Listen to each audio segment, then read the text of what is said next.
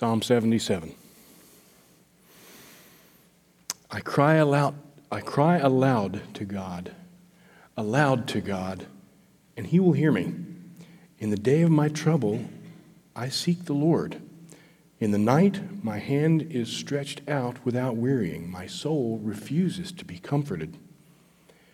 When I remember God, I moan. When I meditate, my spirit faints. You hold my eyeballs open. I am so troubled, I cannot speak. I considered the days of old, the years long ago. I said, let me remember my song in the night. Let me meditate in my heart. Then my spirit made diligent search. Will the Lord spurn forever and never again be favorable? Has his steadfast love forever ceased? Are his promises at an end for all time? Has God forgotten to be gracious? Has he in anger shut up his compassion? Then I said, I will appeal to this, to the years of the right hand of the Most High. I will remember the deeds of the Lord. Yes, I will remember your wonders of old. I will ponder all your work and meditate on your mighty deeds. Your way, O God, is holy. What God is great like our God? You are the God who works wonders. You have made known your might among the peoples. You with your arm redeemed your people, the children of Joseph and Jacob. When the waters saw you, O God, when the waters saw you, they were afraid.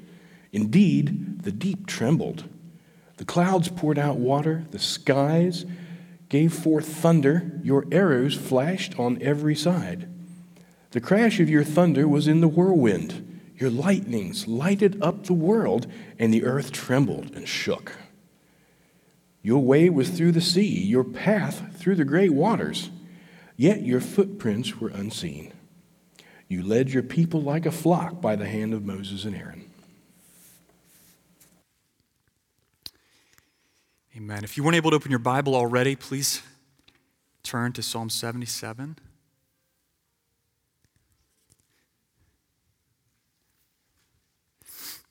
Thank you for reading, Mike. And by the way, before I start, Bruce, are you in here? Did he slip out? Back there? Buddy, thank you for being humble enough to say, my guitar's out of tune. That was just so refreshing.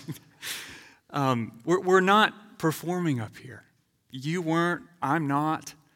We're here to celebrate the Lord. So thank you for your humility. So grateful for that. There's a real freedom to be in a church and leading a church and serving in a church where the people up on stage are not expected to be perfect. And I've told that to so many folks that ask me about my experience in pastoral ministry, because they'll say things like, you're pastoring a church you grew up in? What are you, crazy? Like they know you. Well, yeah, they know me, and that's why I'm entirely safe here. So let's be that kind of church. I want to do that with you, Bruce. Friends, I would argue, as we jump into this text, that in some ways, suffering is harder if you are a Christian, not easier. I don't have much of a warm-up this morning. We're going to get right into it. Suffering is harder if you are a Christian in some ways, not easier. Why do I say that? Well, I say that for the simple reason that the way we experience God as Christians shapes our expectation of God as Christians. So to be a Christian means to be what? A follower of Jesus Christ. Not a follower in a Twitter sense, where you just like a few of his ideas, but a follower in a all of life sense, as I prayed earlier, where you submit every area of your life to the word of his mouth, the law of Christ, such that the truth of the gospel and the implications of the gospel govern every realm of your existence as a creature made in the image of your Creator.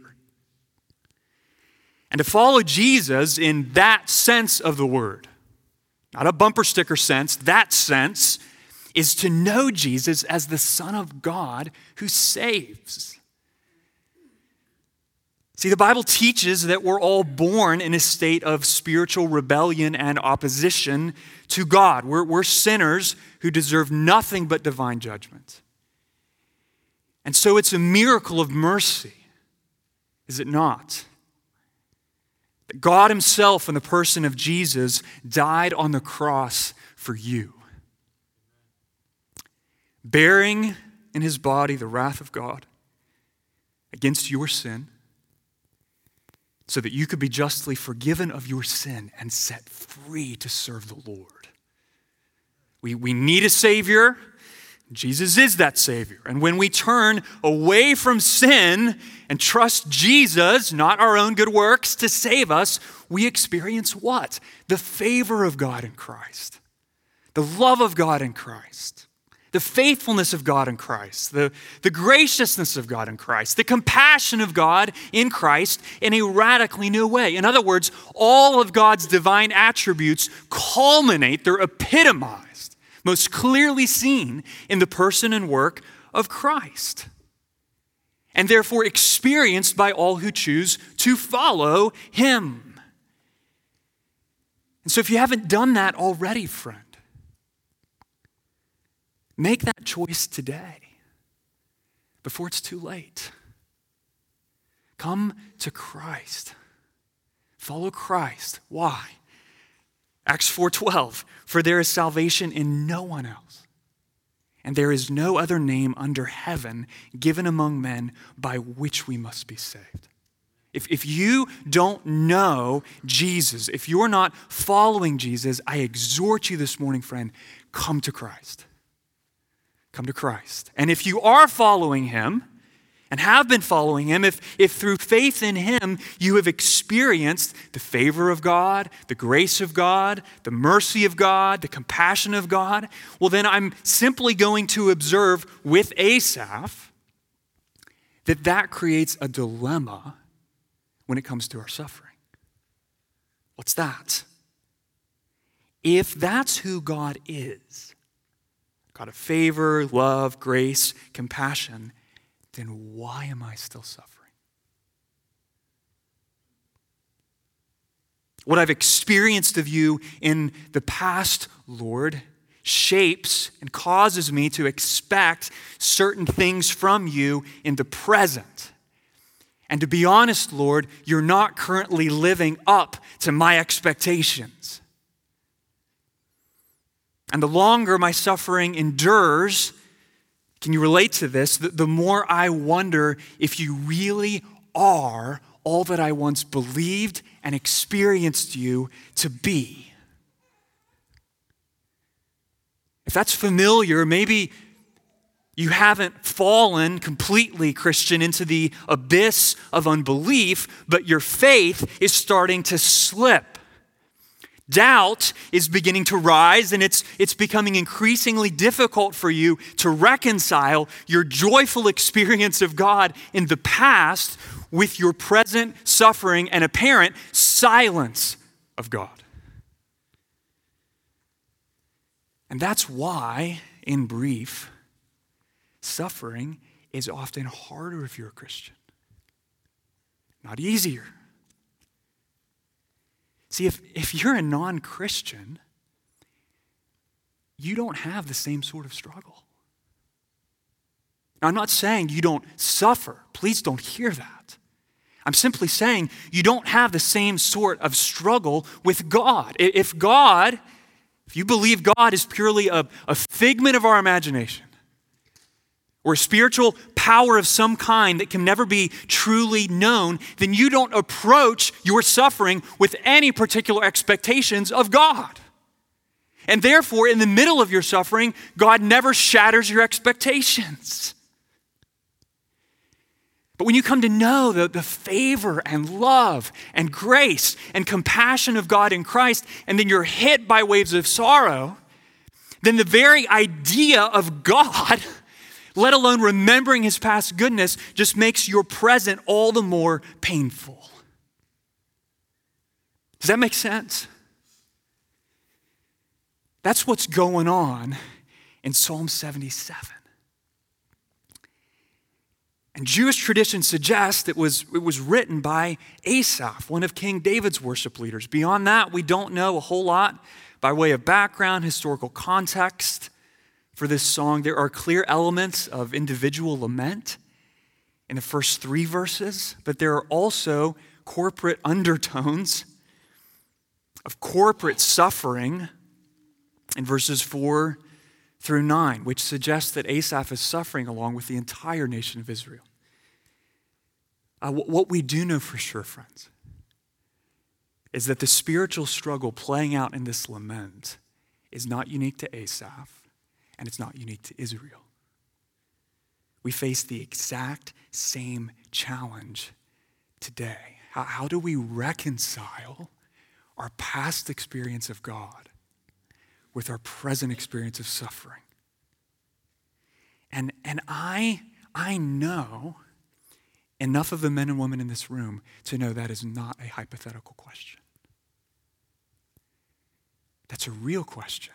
That is a hard question. Some of you drove into church this morning asking that question, whether anybody else knows that. How does this work? How does my past experience of God line up with my present experience of suffering?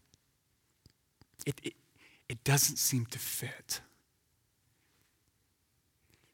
And typically, I like to lay out at the beginning of a sermon the big idea of a text and then make points that support that idea. But today, I want to take a little different, more inductive approach. So let's allow Asaph to lead us, church, in understanding 2 things, really. The ground of his present sorrow and the source of his continued faith. The ground of his present sorrow, the source of his continued faith, and how those 2 things are more connected than we might initially think. Okay, so we'll begin with the ground of his sorrow, the ground of our sorrow. I'm looking here at verses 1 through 9. Look at verses 1 and 2 with me in your Bible. In verses 1 and 2, Asaph bears his soul in a way that I find both disturbing and provoking. It's disturbing because his emotional anguish is on full display. Okay, Asaph's a grown man. He's a mature man. He's a King David kind of man. And he's crying. And his crying is anything but quiet. Notice that. I cry aloud to God. And lest we overlook his desperation, he says it again. How am I crying? I'm crying aloud to God. Why do I say that's provoking? That single phrase, I cry aloud to God. Because there's a wealth of wisdom in that phrase, friends. Wealth of wisdom, okay? 2 things. Notice first, he's crying. He's not drafting a polished petition. Do you realize that the kind of prayers that make it into the Bible are typically not polished petitions? They're in the Bible, but they're not an exercise in diplomatic formality. I mean, it's anything but that. He's pouring out his breaking heart, all his sorrow, all his turmoil, all his anguish, all his doubts and questions. He's not taking his emotional suffering and shoving it in a mental closet because life's too busy, or because he's hopeful that if he just ignores his feelings long enough or distracts himself long enough that they'll just go away one day. He's being honest. He's being humble. He's not trying to hide his feelings from himself or other people in the name of keeping his man card. He's crying.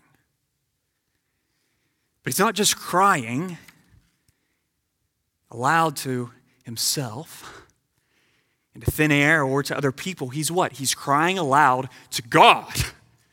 He's crying to God. So what does that tell us? This isn't an exercise in mindfulness. Okay, he's not trying to get in touch with his feelings. He's not looking to self-awareness for hope and help. He's looking to God. He's crying to God. He's bringing all of Asaph, all his sorrow, all his turmoil, all his anguish, all his doubts and questions to the living person of his Creator. The first move towards sanity in our suffering, without question, friend, is crying to God.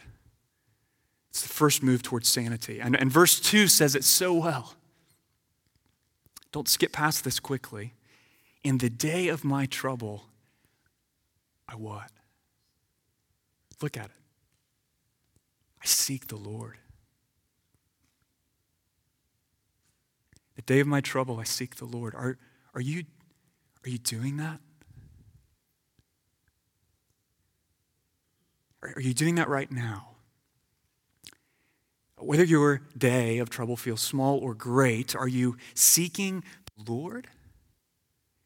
Or are you seeking something else? Or someone else? Even something good instead of seeking the Lord? Sympathetic friends are a gift, but they can't save you. Sexual pleasure feels good, but it can't heal you. Okay, mind-altering medication may punt your pain downfield, but it can't deliver your soul. It won't heal a breaking heart. Friend, in the day of your trouble, there is only one thing to do, and that is to seek the Lord. Seek the Lord. Jeremiah 29:13. You will seek me and find me when you seek me with all your heart. I will be found by you, declares the Lord. That's a promise to you, friend. You seek the Lord with all your heart, you will find him. He will make sure it happens. So Asaph's seeking the Lord. He's crying aloud to God in his trouble. We've seen that over and over again in the Psalms of Lament. But notice what happens next, verse 2. And great faith rises in my soul, and I ask to join the worship team. No. Verse 2. My soul refuses to be comforted. Say what?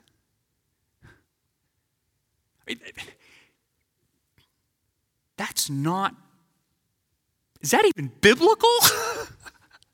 In the day of my trouble, I seek the Lord, and despite my sorrow, faith rises. That's what I want to say.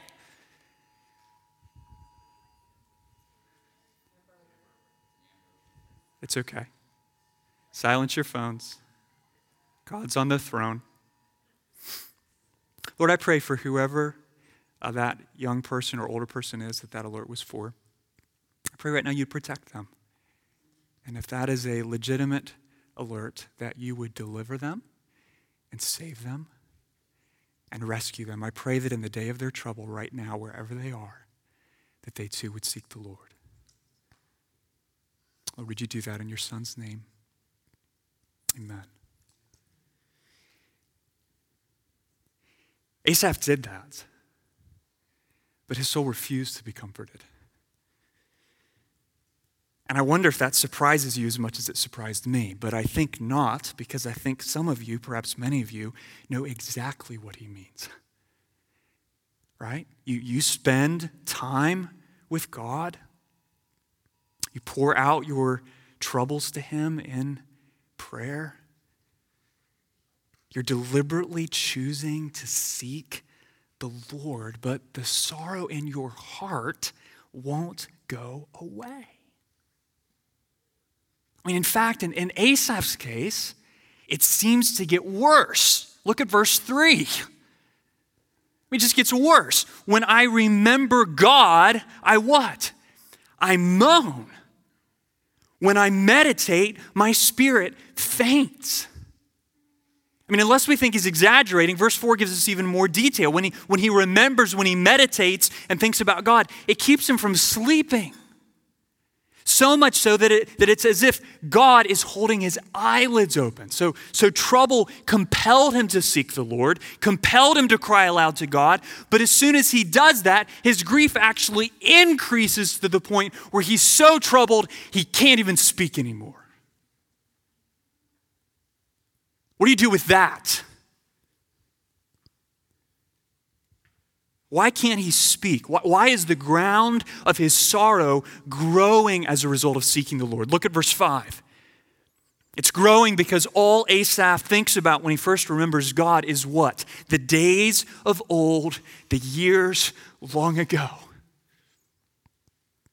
It's like he pulls a scrapbook off the shelf and he opens it up and just starts flipping through the pages, and he sees the pictures. He sees the memories. He recalls all that the Lord did for him and for his family and for his children, and how good life was, and how the blessing of God seemed tangible and real, and the Lord felt near and compassionate, a time when God was favorable, when he knew the Lord loved him and he loved him back. To borrow the words of the old hymn, it was a time when it was well with his soul. And his heart and mouth were filled with songs of joy, even in the night, not songs of sorrow. And that memory, that sweet memory of what his experience of God was like years ago, what did that do? That made his present experience of sorrow all the more painful.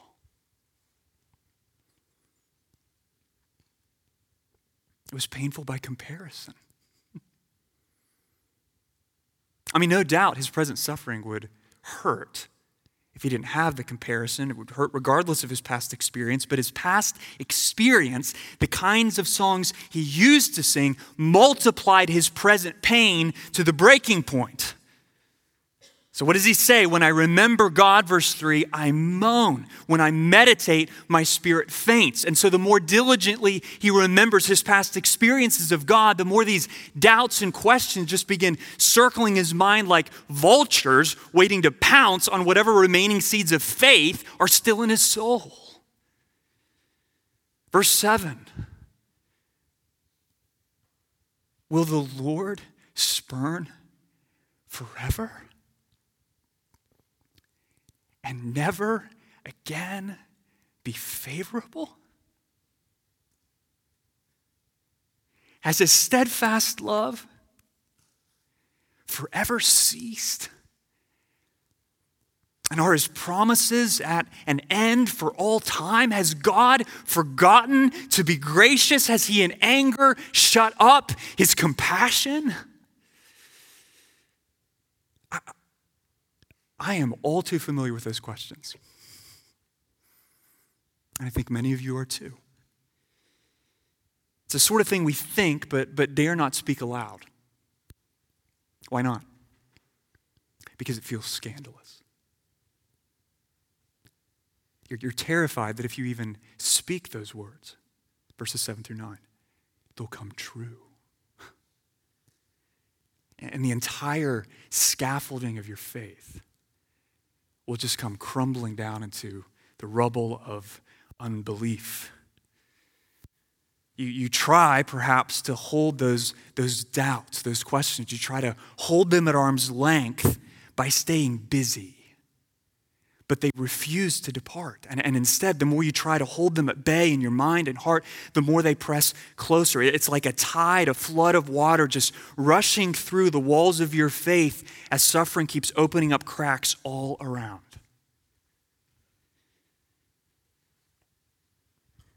Friends, if you can relate to that, please hear this. What Asaph was doing in verses 7 through 9 was not wrong. It wasn't wrong. It was exceedingly human, exceedingly wise, and exceedingly glorifying to God. It's called the way of lament. And ultimately, it's an act of faith. It's an act of faith. Hear that. Think about this. How would unbelief rewrite verses 7 through 9. Well, unbelief would declare the Lord will spurn forever. He is not favorable. He is not a God of steadfast love, nor does he fulfill his promises. He is not gracious, and he certainly is not compassionate. That's what unbelief would say. So what does faith say? Faith says, Lord, I've known you as a God who shows favor to your people, but I don't see it. I don't feel it. Where are you? Lord, I've known you as a God of steadfast love, but I don't see it. I don't feel it. Where are you? I've known you as a God who keeps your promises, but I don't see it. I don't feel it. Where are you? I've known you as a God who's compassionate and gracious, but I don't see it. I don't feel it. Where in the world are you? It's the presence of faith, friends, that gives rise to questions like that. Why? Because every one of them presupposes and believes, even in part, something true about the character of God. And the implicit answer to all those questions is what? An emphatic no. No. So on one level, Asaph knows steadfast love. By definition, can that cease? No. He knows a faithful God, by definition, can't break his promises. A gracious God, by definition, can't forget his own grace. The compassion of the Lord is unfailing, but he doesn't see it. He doesn't feel it, and so he struggled. So do I. So do you. But don't move quickly past that lament, because it is grace for you in the hour of your sorrow. Because if Asaph didn't have some measure of genuine faith in the Lord, he wouldn't struggle at all. The questions of a faith that wrestles with doubt would be replaced by the conclusions of an unbelief that flat out denies the Lord. So think about it. A biblical lament rejects the latter, the denial of unbelief, by giving voice to the former, the questions of faith. And in so doing, Asaph proves that he still takes God at his word. It's so important, friends. If in your suffering, you refuse to voice verse 7 through 9 kinds of questions to God, you have ceased relating with the Lord as a person. And you have cut yourself off from a means of grace for your soul, the way of lament. And so in summary, verses 1 through 9 reveal what? A man whose faith in God, and in particular, his past experience of God, make his present sorrow all the more painful. And the gulf, the gap between his experience of God in the past and his experience of God in the present compels him to cry out, Lord, are you done being that kind of God for me? So the ground of his sorrow is real, and it's deep. But then look at verse 10. Something happens here that's remarkable. And hear this before you think, oh, now he's going to tell me why I should feel good. We're going to see in the second half of this psalm doesn't take away any of his pain. But it does strengthen Asaph's faith in the midst of his pain. There's a difference. Look at verse 10 through 12. Then I said, Asaph, I will appeal to this, to the years of the right hand of the Most High. I will remember the deeds of the Lord. Yes, I will remember your wonders of old. I will ponder all your work and meditate on your mighty deeds. And it is here, friends, that we discover the surprising source of his faith. The surprising source of his faith, verses 10 through 20. So think carefully with me here, okay? What gave rise to the agonizing lament, the doubt, The wrestling in verses 7 through 9. What's verses 5 through 6? Remembering the difference, the gap, right, between what God did in the past and what he seemed to be doing, or rather not doing, in the present. So here's the question. What's about to give rise to the bold expressions of faith in verses 13 through 15? What's verses 11 and 12? Remembering what God did in the past. So check this out. In other words, the past works of God that intensified his sorrow were the same works of God that strengthened his faith. Does that make sense? The past works of God that, by contrast, intensified his present sorrow were the same works of God that God used to strengthen his faith even more. Okay, so think of it this way, because we don't tend to think like this. Okay, that the gap, the chasm between the reality of his past, the reality of his present, was real. What did Asaph do with the gap? He lamented his sorrow accordingly. But something else was no less real than the gap, namely the undeniable reality of the past. And not just the past in an individual sense. The past in a corporate sense. Look at verse 11 and 12. The what? The deeds of the Lord, the wonders of old, verse 11. The work of the Lord and his mighty deeds in verse 12. They're not going to be limited in the rest of this psalm to Asaph's individual experience of God in his own lifetime. Okay, so in verses 13 through 20, he's going to reach back even further to century after century after century of God's faithfulness to the people of Israel, seen primarily in the salvation of their exodus from Egypt.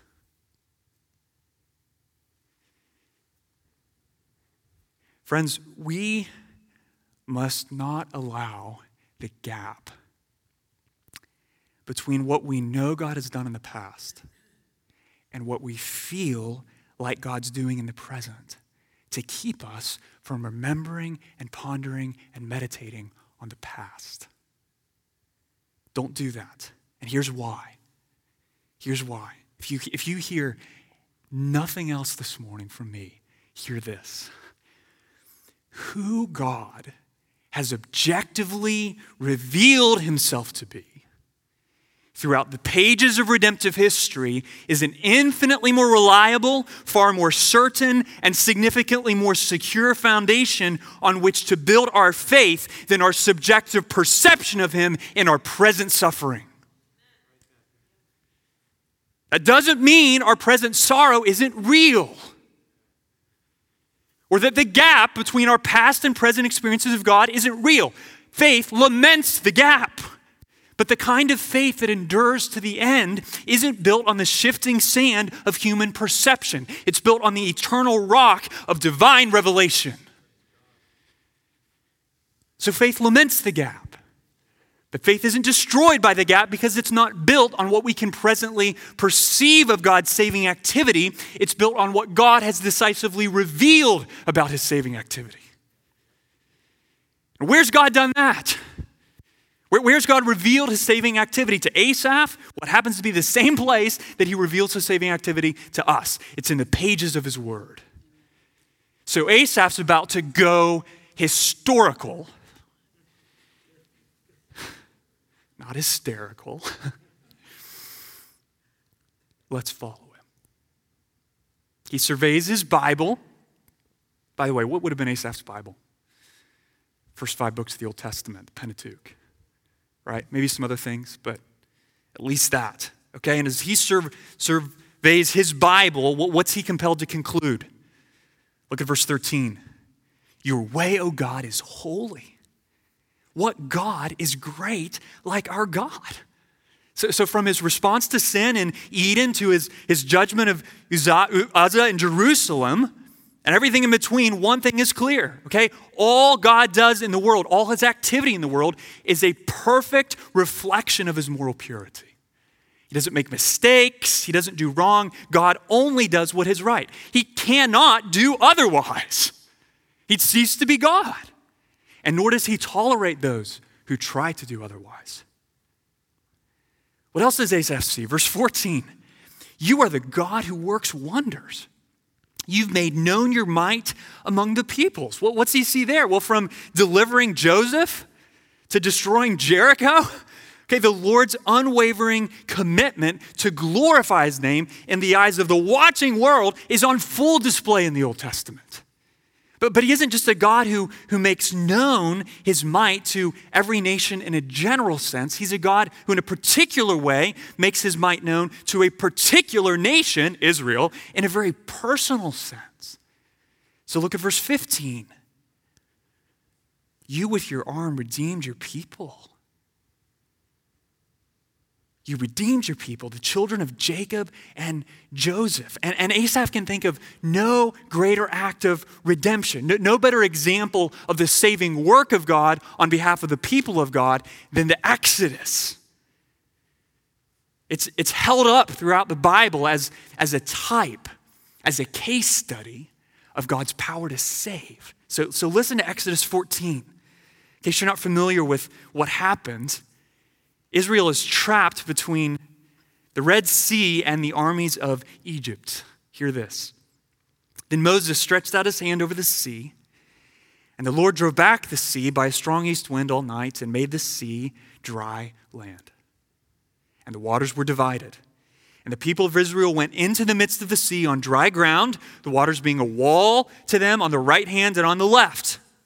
The Egyptians pursued and went in after them into the midst of the sea, all Pharaoh's horses, his chariots, and his horsemen.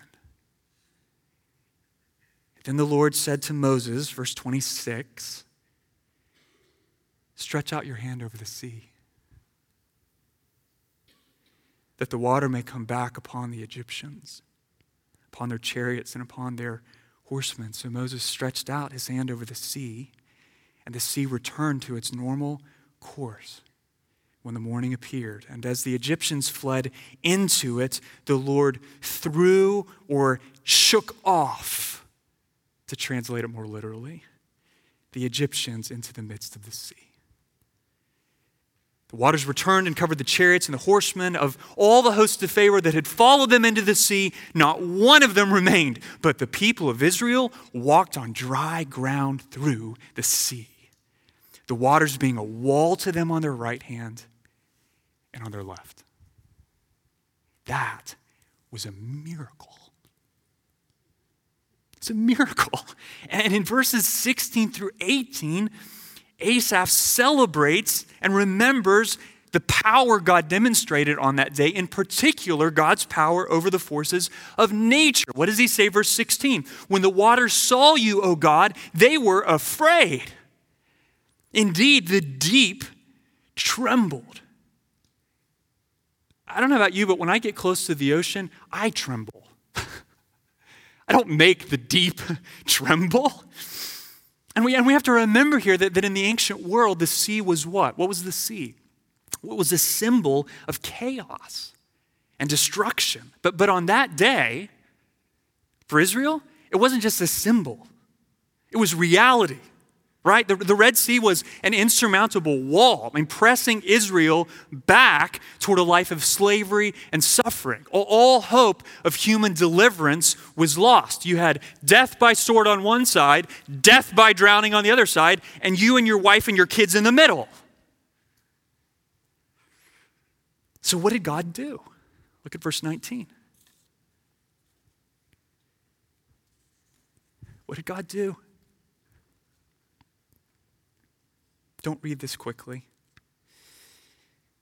Friends, he made a way where there was no way. He made a way of salvation. Your way, whose way? God's way, was through the sea. Your path through the great waters, yet your footprints were unseen. Think about that. It wasn't Moses' way. It wasn't Israel's way. It was God's way. God's path. Why? Because salvation is of the Lord, not of man.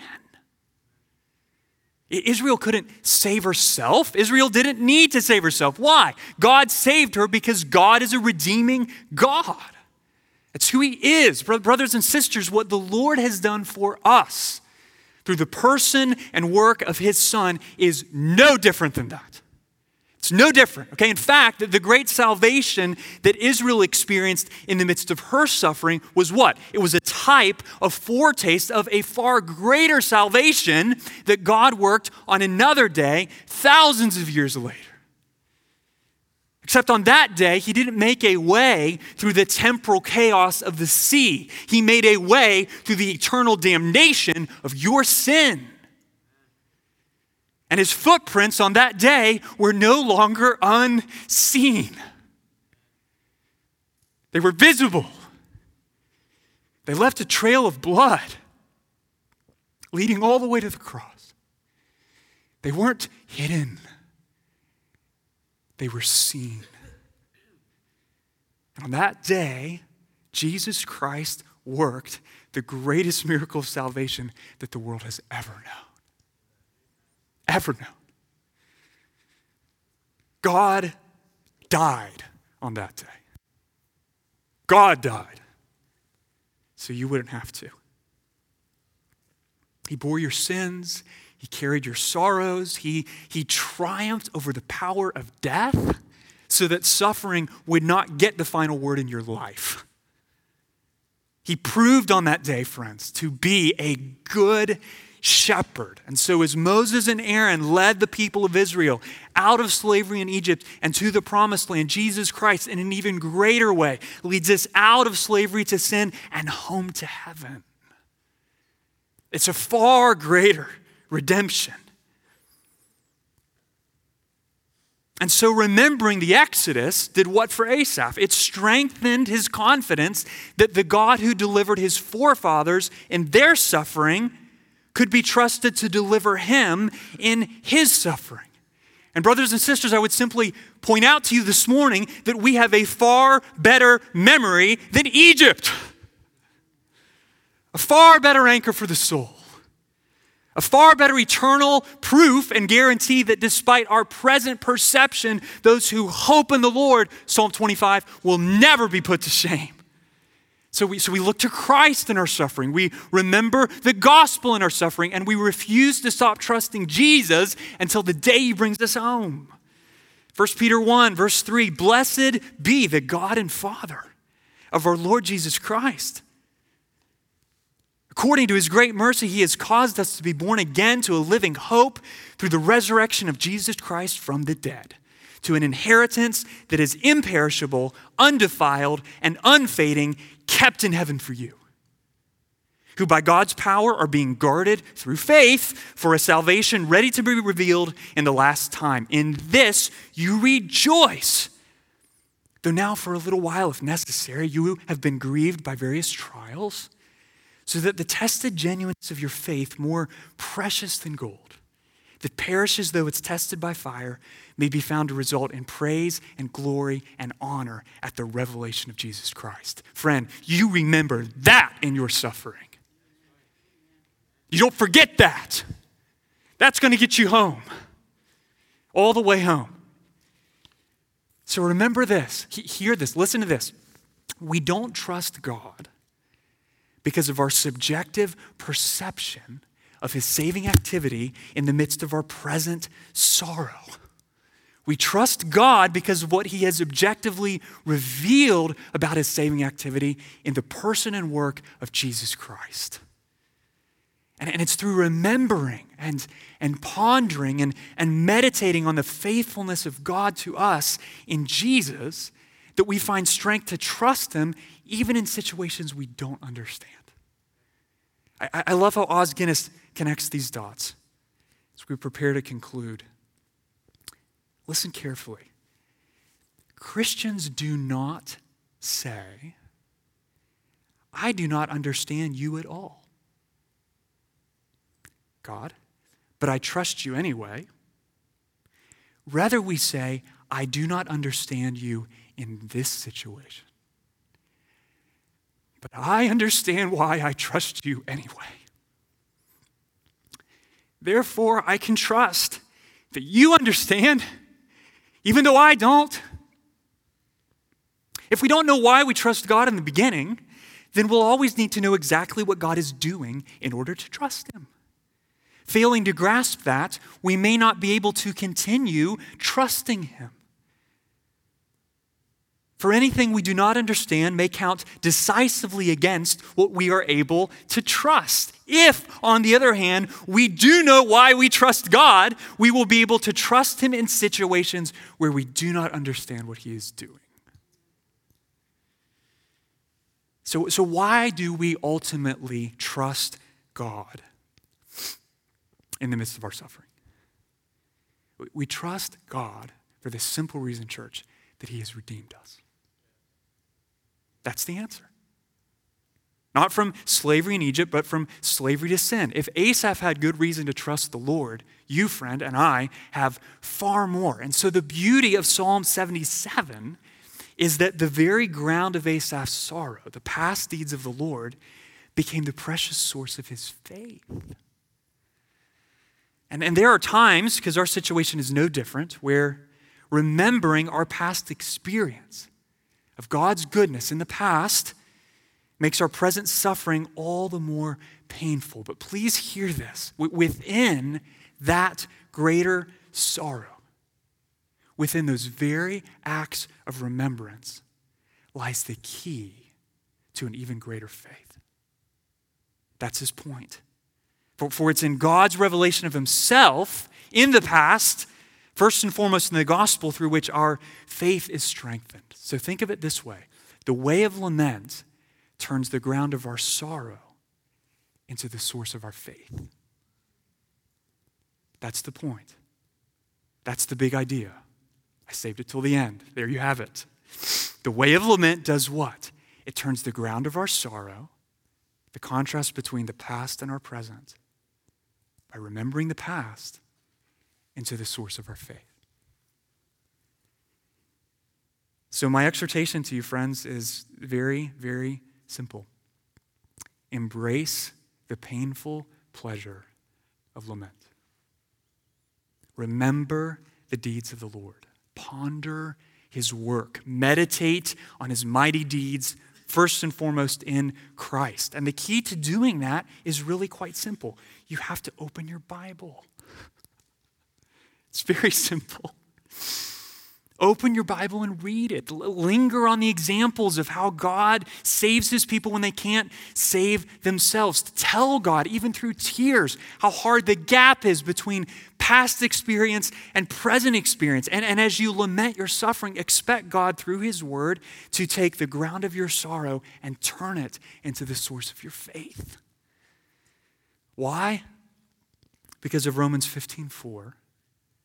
For whatever was written in former days was written for our instruction, that through endurance and through the encouragement of the Scriptures, we might have hope. Let's pray.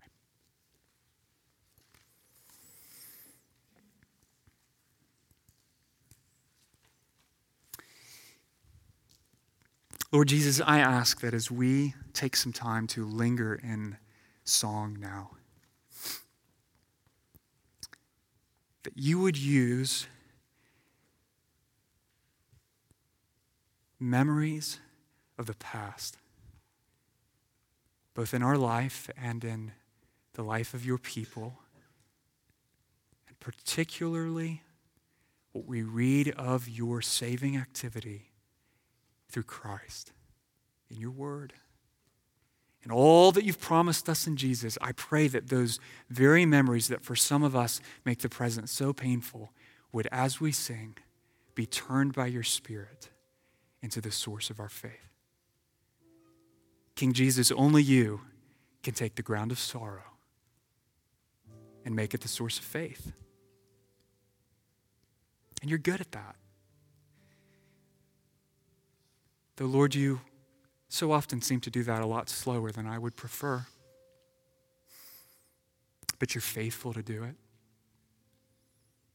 And so I pray now as we sing to you about things that make sense and things that do not,